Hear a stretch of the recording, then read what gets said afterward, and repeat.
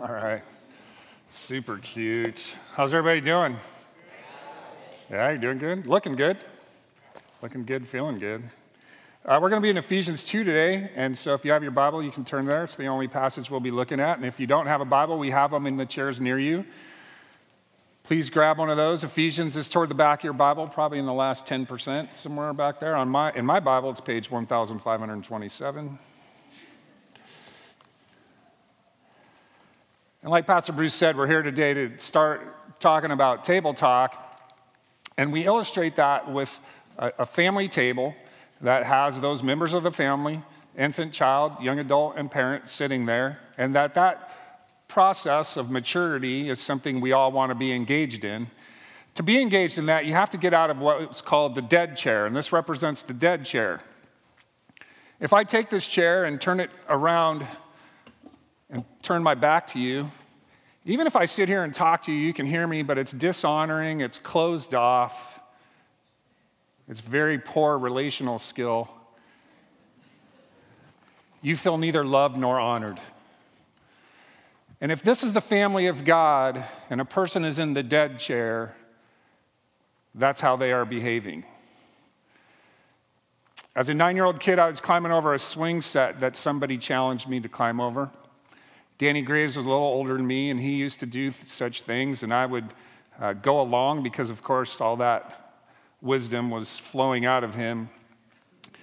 This swing set in my little 9-year-old brain was probably 20 feet high, but it was probably closer to 10, maybe 12 feet. It was an arced swing set, and to get over it, you had to shimmy up, shimmy across, turn around in the middle, and then kind of slide down the other side. And in the middle, when I had to turn around, I was quite scared because I neither anticipated that nor was informed by my mentor, Danny, that I'd need to do that. So in that moment up there, death was kind of on my mind. On the way up, it wasn't so much, and you kind of deny these things, and we don't like to think about death or dying, and that's understandable. We like to live. We like life. But we do deny it, and part of our being in denial is some of the language we use, like stuff like this: as good as dead, dead duck, dead ahead, dead end, dead line. Dead as a doornail. I like that one. That's appropriate. Dead from the neck up. That one's really funny.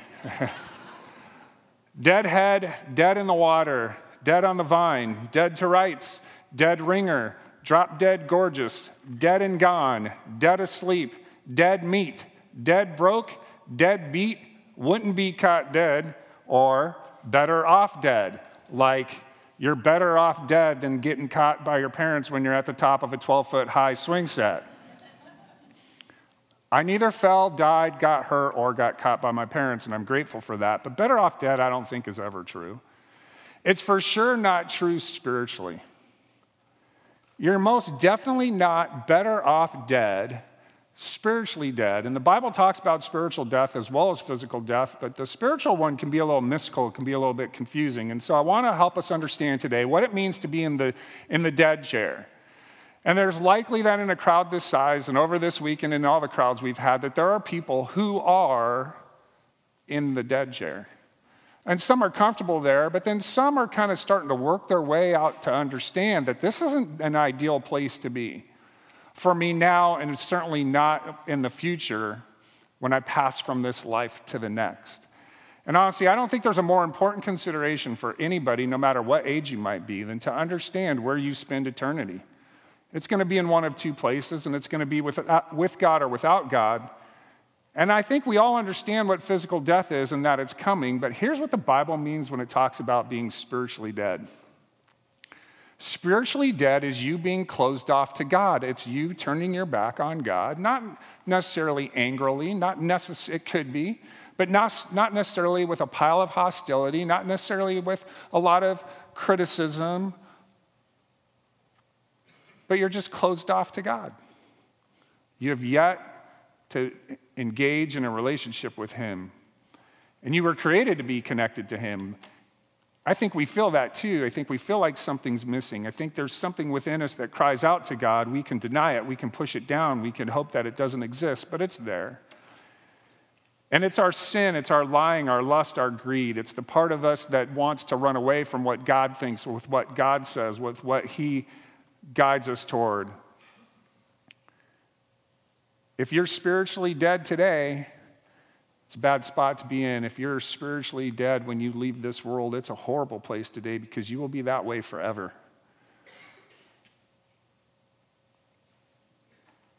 Ephesians 2 tells us a little bit about what it means to be spiritually dead. What does spiritual death look like?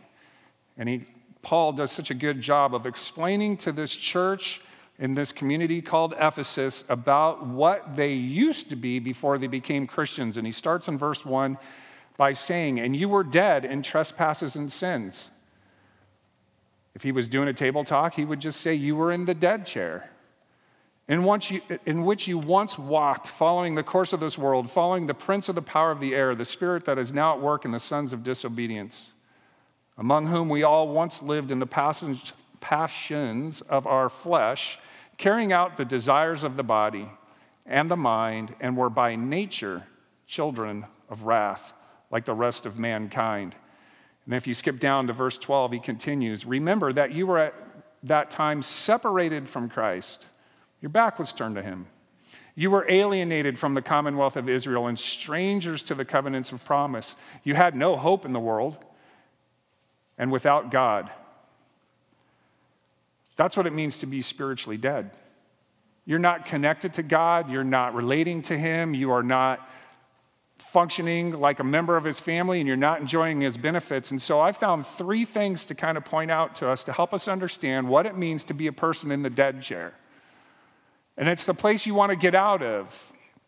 I watch a show with my wife. When they show repeats like crazy, so it's easy to see. The show Shark Tank. Anybody watch that show? No cheers or anything? Just kidding. Okay. It's a very, very, very good show in my opinion, and it's got some great characters on there. And one of them is Kevin O'Leary. He's self-proclaimed Mr. Wonderful. He's not that nice.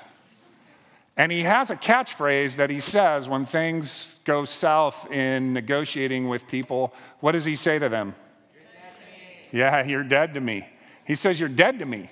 And what he's saying is a very final declaration that we are not going to make a deal, we're not going to be partners, and we're not going to be friends. You're dead to me. Harsh. It's not what God's saying. God's giving you a loving and compassionate diagnosis, a heads up that you're in a spot that you weren't created to be. You were in a spot that he wants you out of. He's saying, "You're in the dead chair. I love you. Let's get out."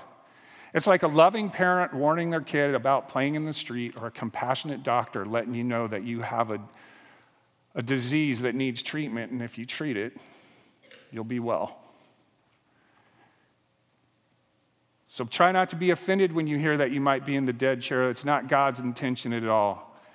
He doesn't want you to camp out there. He doesn't want to plant you there. He wants to rescue you. But he will not force you to relate to him. He can't turn you out of that chair. He can call you. He can reveal the reality, but he won't force you. Because if he forces you, it's not love. He wants that relationship with you, and he doesn't want it to be compelled. He wants you to be open with him. He wants you to relate to him. He wants to be able to freely bless you with no strings attached. So in the dead chair, we're dead to God. But number 2, this is kind of what we look like. We love ourselves more than we love others. Nobody in the room is probably like me, but there's one thing I want in life more than anything else. More than anything else. I want my own way. I want clear blue skies, light breezes, 74 to 79 degrees every day. I want the red light to know I'm coming and turn green before I get there. I want to show up in the room and I want to be heard. I want to be noticed. I want to be listened to, and I want to be liked. I even want to be loved, and there's nothing I want more than getting my own way. Verses 1 and 2 said, "And you were dead in your trespasses and sins in which you once walked, following the course of this world, following the prince of the power of the air, You are by nature children of wrath, it says in verse 3, just like the rest of mankind. I think really at the core of who anybody is and all humanity, and the Bible even talks about this, we all just want our own way. And we act out in ways that are counter to loving others. We love ourselves more than loving others. And what's going on all around us in our families, with our friendships, at work, and all over the place is people behaving that way. And it doesn't seem like that big of a deal because everyone's doing it. And we can make comparisons and we can say, well, I'm not that bad. I'm not as bad as. And so we live in this world that is all operating the same way.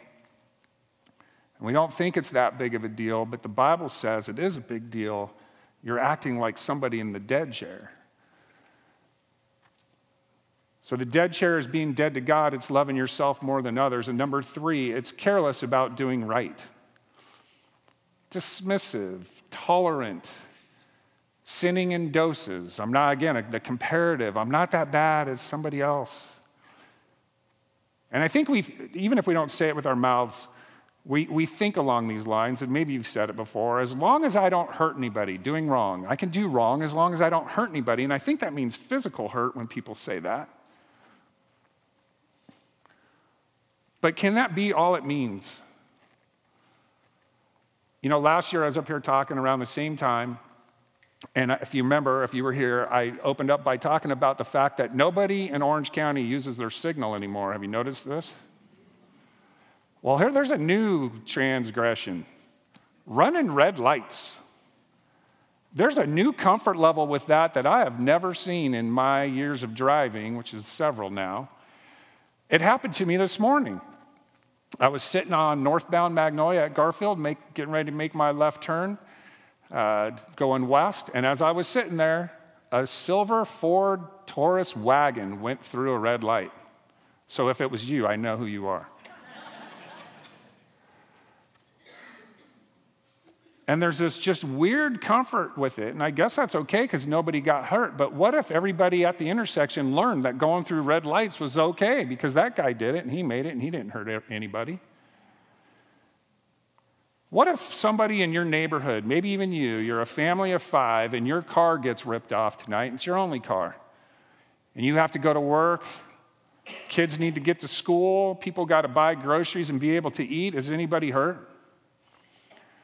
The thief who did that violated his conscience, and he must have violated it several times before to get to that place because nobody wakes up in the morning being a righteous person and decides that they will steal a car.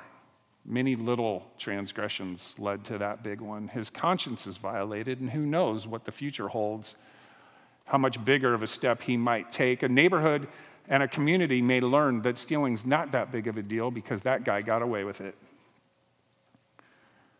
That I might not hurt anybody is a really poor definition of really poor value judgment about being careless for righteousness because it does hurt people.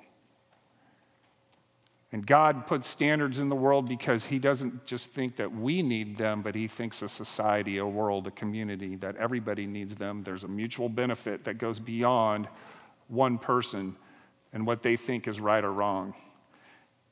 And here's the consequence, and we can see it on the news, of thinking that it's no big deal as long as I don't hurt anybody. Society is getting broken. The more it goes away from God's standards, it's breaking and breaking by the week, and it's only more broken today than it was yesterday.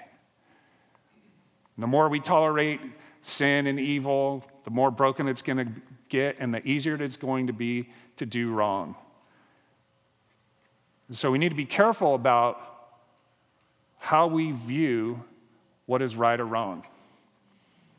If you're in the dead chair, you might not care that much. And why not? It's all about you. Your back's turned on God and it's turned on everybody else.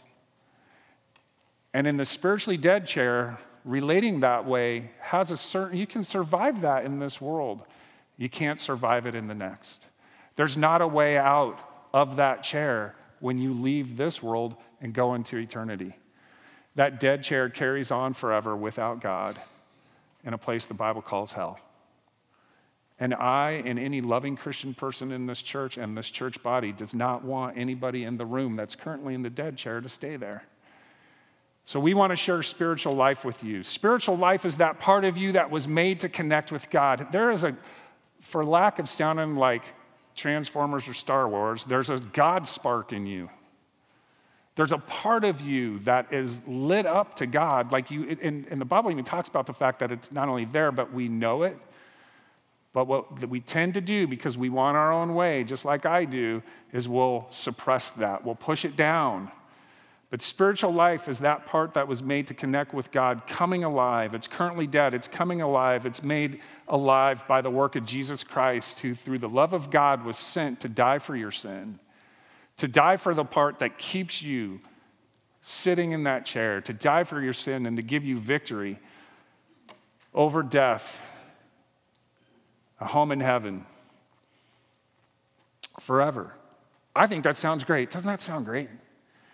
Man, one thing I know, then we'll talk about it in a little bit, just the hope we have in Christ by being out of that dead chair, by being at his table, by knowing that no matter what goes on in our lives, no matter how broken they might get, no matter how hurt we might be, no matter how much pain and sorrow might exist in our own lives or in the world, we know that no matter what happens here, because of Jesus Christ, heaven is ours.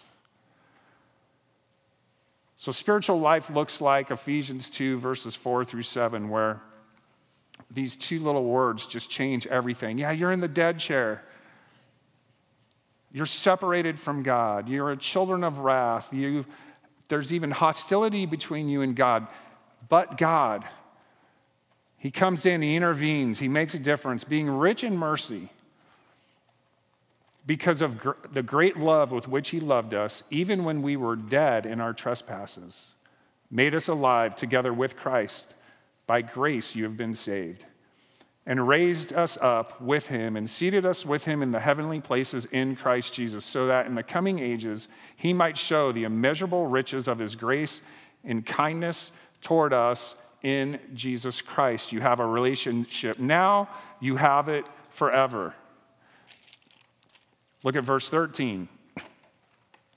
He continues on, but now in Christ Jesus, you who once were far off have been brought near by the blood of Christ. For he himself is our peace, who has made us both one and has broken down in his flesh the dividing wall of hostility, by abolishing the law of commandments expressed in ordinances, that he might create in himself one new man in the place of the two, so making peace, and might reconcile, bridge the gap, help the relationship be connected. He might reconcile us both to God in one body through the cross, thereby killing the hostility. And he came and preached peace to you who were far off and peace to those who were near. For through him we both have access to the Spirit, in the Spirit to the Father, so that you are no longer strangers and aliens, but you are fellow citizens with the saints and members of the household of God. You're adopted. You're at the table. You're part of the family. You're open. You're in relationship with God. You're alive to him. You have a new life. You have a changed life. He doesn't come just to fix you, to make things better. He comes to change you, to make you from being spiritually dead to spiritually alive. That's a massive transition. And when you come to Christ, you have free access to God because you're his child. And he loves you. He loves you so much that he wants to talk to you, and he does so through his word. He lets you talk to him to let you share your needs and your worries, your concerns. He wants to give you truth and wisdom and guidance. You can know God. You don't need to just know about God. You are called into a relationship with him. You can know God, but you have to get out of the chair. And instead of being dead to God, you're going to be alive to him. And instead of having to struggle, loving others, you're going to grow in love for others. You know, by nature, personally, I'm not super sensitive. I know sensitive people. I know really loving people, and it's not hard for me to compare. I know how far God's brought me in the many years that I won't mention to you that I've been saved. It's a lot. And I know this, God calls me to love others in spite of my wiring. As a Christian, I need to grow in love for others, and I'm grateful for the fact that I have people around me who know how to love and show me what that's like and share love with me. And I'm not talking about loving on me. I'm talking about like the stories I hear, and I heard some after the last service about what God's doing in their lives because of the love of God in this church family. There's a lady here, she can't travel anywhere on her own, and she's very dependent on people for rides to church, rides to the doctor. And almost every Sunday, she rejoices with me about the people in this church that take her where she needs to go. And we grow in love for one another. I sometimes imagine how awful I'd be if I didn't know Jesus Christ. When I reflect on who I was when I was sitting in the dead chair at 16 years old, and if that had multiplied and germinated more so over time, it's astounding to me what I could be capable of. But because of God, he calls me into this loving family, and it's such a joy, it's such a blessing to be part of it. It's awesome to be alive to God, to get out, to be in that family. And number 3, if we're in God's family, when we're alive to God, instead of being casual about doing right, we're going to be committed to doing right. We're going to understand that mutual benefit is worth it. We're going to understand that honoring God with our lives by joining and aligning with his value system is for our best.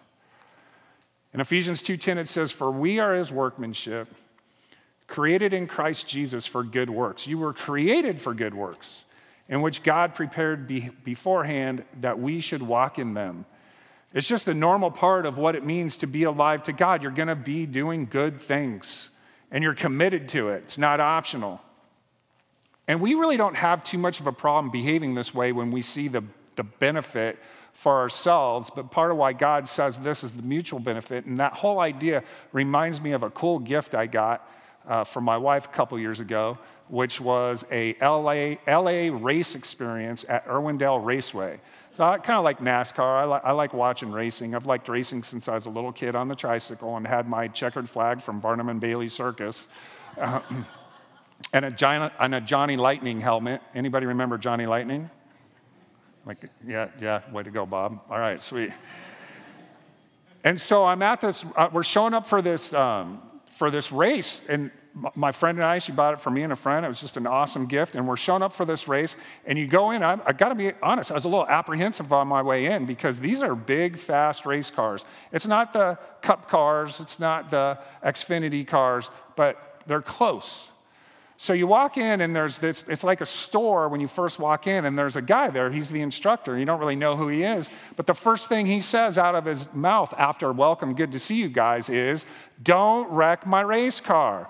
Don't wreck my race car." And he says, the guy's a character. I wish we would have videoed him because he was so fun. And I looked for videos to share with you, but I couldn't find any. "Don't wreck my race car." And so my friend Eric and I are standing there, and we're like, what is he talking about? And he's like, "Hey, look, boys, you're going to get in this car." And he's showing us pictures of it.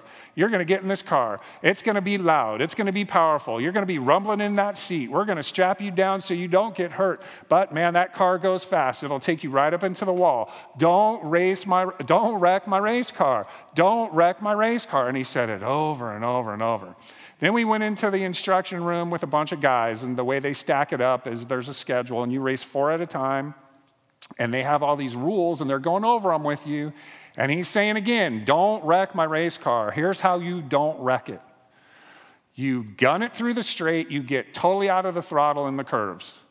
And he goes, "You're not going to want to do that because you're going to feel the thrill of that motor. You're going to feel that speed, and your inclination is to think you can go faster if you stay in the throttle. Don't wreck my race car." And he's telling you for a couple different reasons. One, for your own health. We appreciate that. That's easy to pay attention to. One, for your bank account. Because if you crash the car, it's going to cost you money, unless, of course, you buy the insurance, which we bought. But one thing I didn't realize till we were all done was the mutual benefit of doing right. There were other guys on the track. My friend Eric and I, of course, were rejoicing and high-fiving, but these two guys we never met in our entire lives, we were high-fiving too and saying, "Good job, hey, nice pass, way to do that safe," and all that stuff. The mutual benefit of doing right in that context was awesome, and it's a small little picture of what it means, why God asked us to be committed to doing right. It's not all about us. And God knows that, and so he passes down and says, hey, if you're alive to me, man, be committed to doing right. It's not just about you. So we're going to be alive to God, we're going to grow in love, and we're going to commit to doing right when we're in the chair, the spiritual life chair, when we're able to sit at the table with the family of God. And what we're here to invite you to do today is come to that table, is to come to the table, to wake up to God, to accept the spiritual life that he offers, to join with Christ at the table, to experience the benefits of Ephesians 2:13 through 19, where the hostility is gone, where you're adopted into God's family, where there's hope. How do you make the transition? We're so used to transitions. We're very comfortable with them. And some of the transitions we make in life change our destiny. Not all of them. Like a move across town may or may not change your destiny. But coming from the womb into the world changed your destiny. It was a transition. You went from one condition to an entirely new one. You became a child in a home. You made another transition. You went from being a child in the home to being a child at school. You went from elementary school to junior high, from junior high to high school, from high school to college, from college to a career. Somewhere in there, you might have gotten married. Sometime after that, you had kids. These are all transitions. And we go from one condition to another, and we're used to it, we're comfortable. Maybe we need to prepare. Maybe there's big things to take care of. God is telling us, and people whoever might be in a dead chair, you need to make a transition. You're spiritually dead. You need to be made spiritually alive. Jesus talked about that using a term that we've all heard, born again. And the religious leader he was talking to about it was confused and said, hey, do I need to be born again? I need to go in my mother's womb again? He's like, no. Just like you were born physically, you need to be born again another time spiritually. You need to make a transition from spiritual death to spiritual life. And there's 3 things to do that we can see in Ephesians 2:8 and 9. Listen to the word of God and let it speak to your heart and your mind. Paul writes, for by grace you have been saved. Grace is the unmerited favor of God. It's the part of God that loves you in spite of you. It's the part of God that loves me in spite of me. Romans 5:8 says, even that while we were still sinners, right in the middle of our darkness, God demonstrated his love toward us and gave us Jesus Christ. In the middle of that, Christ died for us. For by grace you have been saved through faith, and this is not your own doing. It is the gift of God, not a result of works, so that no one may boast. The first thing we need to do is recognize God's gift of grace is everything, and it's the only thing you need. God's gift of grace is the only thing you need to get out of that chair. And there's something within us sometimes that finds it hard to believe. We wonder sometimes if God doesn't need our help, that we might need to do some tuning up, some fixing up, some cleaning up before we come to God, and that's not what he's asking for. It's not of any kind of work, nothing small, nothing gigantic. Just come to him. It's all about Jesus. He died for you. He took care of your sin. You can't take care of that on your own. He rose from the dead. He defeated death. You cannot do that. Only God could. And to get you out of that chair, Jesus came and he died for you and rose again. And it's the only way. So since that's true, number 2, you need to reject your determination to leave God out of it. And like I said at the beginning, maybe that's a soft determination. Maybe it's an aggressive determination. In either case, you're going to have to reject your determination to leave God out of it. He did all the work. And it's just like physical birth. That's why Jesus says, born again. What did you do to be physically born? Nobody here kicked themselves out of the womb like the Doritos commercial. You didn't do anything. And you can't do anything to be spiritually born either. You can't do the work. And it says, what's the reason for that? Well, one, you just can't. You're physically and spiritually incapable. It's work only God could do. But it says so that no one would boast. Could you imagine heaven if we were up there based on works? Look at me. I'm in heaven, dog. What's up? What's Bruce doing here? And we laugh because it's true. Heaven would be unbearable if we needed to work our way there. And God, in his infinite wisdom from eternity past, set up a way for us to get into heaven, and a heaven that we will indwell together in perfection that could not happen if we worked our way there. So we need to reject our determination to leave God out of it. And number 3, we've got to receive God's gift of spiritual life by faith alone. Faith in a God who is doing the work because it's the work only he can do. We have to acknowledge that I can't take care of my sin. I can't compensate for the lies I've told. I can't pay for that. I can't compensate for the way I've stolen from people, even if it wasn't physical stealing. I never stole money. Well, I guess I did. My stepdad had a change jar, and I'd take money out of it without permission. That's stealing. We can't do it. And God knows that, and only he can do it. And we certainly can't defeat death. Death is staring us all in the face.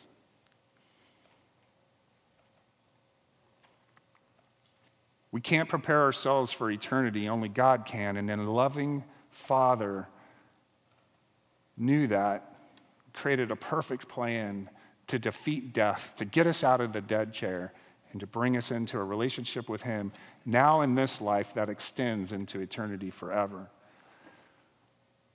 You have to put your faith in God. You put your faith in so many semi-reliable things every day, like silver Ford Tauruses going through red lights. You ever thought about that? That people are driving 2,000-pound vehicles at 35 to 55 miles an hour down the street coming straight at you, and you're trusting them to stay on their side of a little yellow line.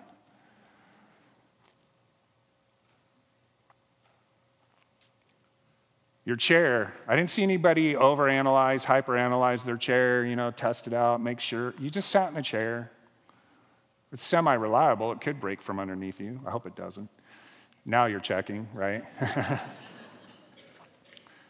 The food you eat, does anybody here have a food taster to make sure your food's not poison before you eat it?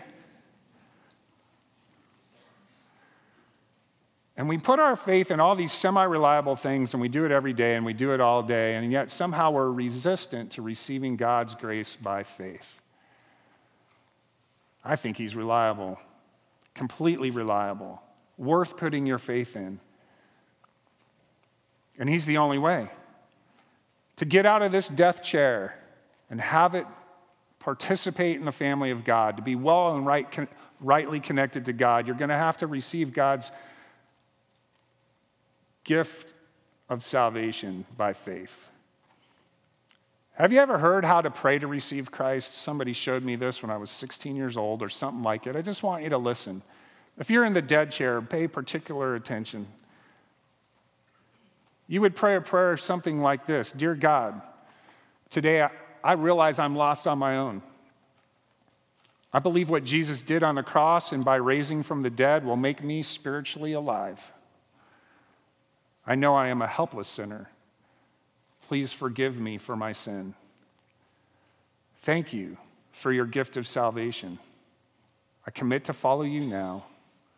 Thank you for making me part of your forever family. If I can invite everybody in the room to bow your heads and close your eyes. It's our hope, it's our prayer that anybody in the dead chair would receive that loving warning from God that tells you that you're sitting there, and understand the necessity of putting your life into the hands of Christ, and decide today to make a decision to follow him, to make him your Savior, to make him your Lord. And if you're in that dead chair today and you want to get out, and you don't want to just take a step away from the dead chair, man, you want to get in the spiritual life chair. You want to be at the table. I want to invite you to just whisper this prayer with me as I pray it, right where you are at your seat. If you know you need a way out of the dead chair and today's the day, Pray this prayer. Dear God, today I realize I am lost on my own. I believe what Jesus did on the cross, and by raising from the dead, will make me spiritually alive. I know I am a helpless sinner. Please forgive me for my sin. Thank you for your gift of salvation. I commit to follow you now. Thank you for making me a part of your forever family. And Jesus, we pray for anyone in the room right now that may have prayed that prayer. We rejoice in that. The Bible says that heaven is having a party over them. We're so grateful. Thank you. And for those of us in the room who know you, we thank you for saving us, for loving us still, however long we've been saved, to look at us in our struggle, our sin, our shame, and still love us. It's just amazing. Thank you, thank you, thank you so much.